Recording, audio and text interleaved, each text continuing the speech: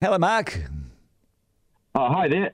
I'm not a massive fan of the fuel tax in general, because I think it's disproportionately affecting the poorer people in our communities.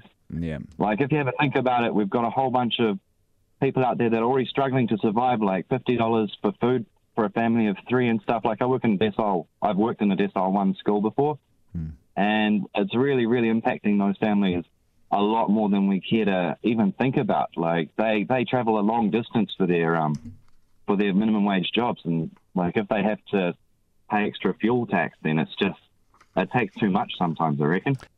Hello, Phil. Hi, how are you? Good. Yeah, look, I'm getting confused about this because I've been shopping at Gull for the last couple of weeks because it's cheaper.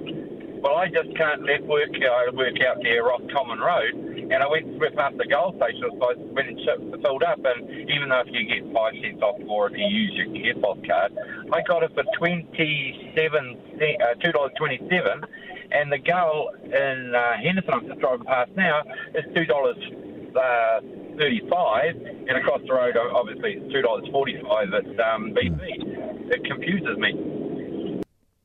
We think the petrol companies are charging us $2.40 a litre. They're not. They're charging us $1.30, and it's the government. And, people will find out. They bring in these things like credit cards, and then everybody changes, and then they find out all the costs. You wait till some people have to find $2,000 or $3,000 a year to either pay in a bulk sum or road charges, taxes, as an extra payment that they're making now, because it's actually hidden away in the petrol cost. Because that's what people with electric cars will have to do, and they'll say, Jesus, the government getting that much money off. I mean, some people will be $5,000 a year.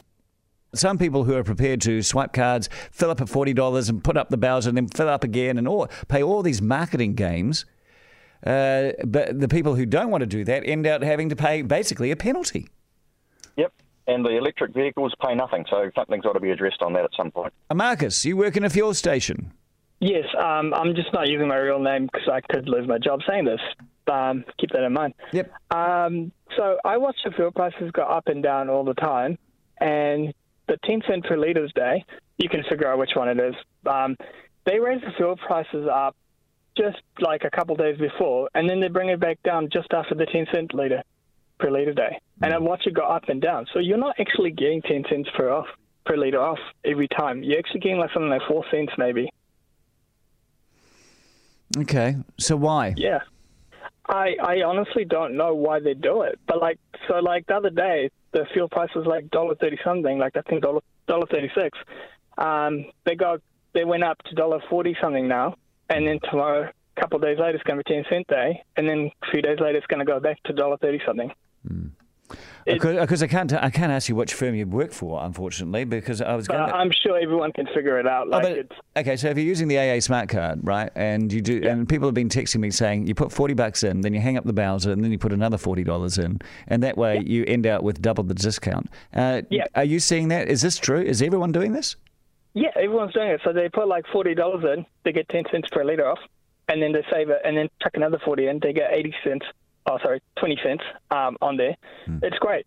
But in the long run, you're actually paying more for fuel because the fuel prices go up, but you're saving 10 cents, It's like a win and a lose at the same time. So, end of the day, are we really saving any money?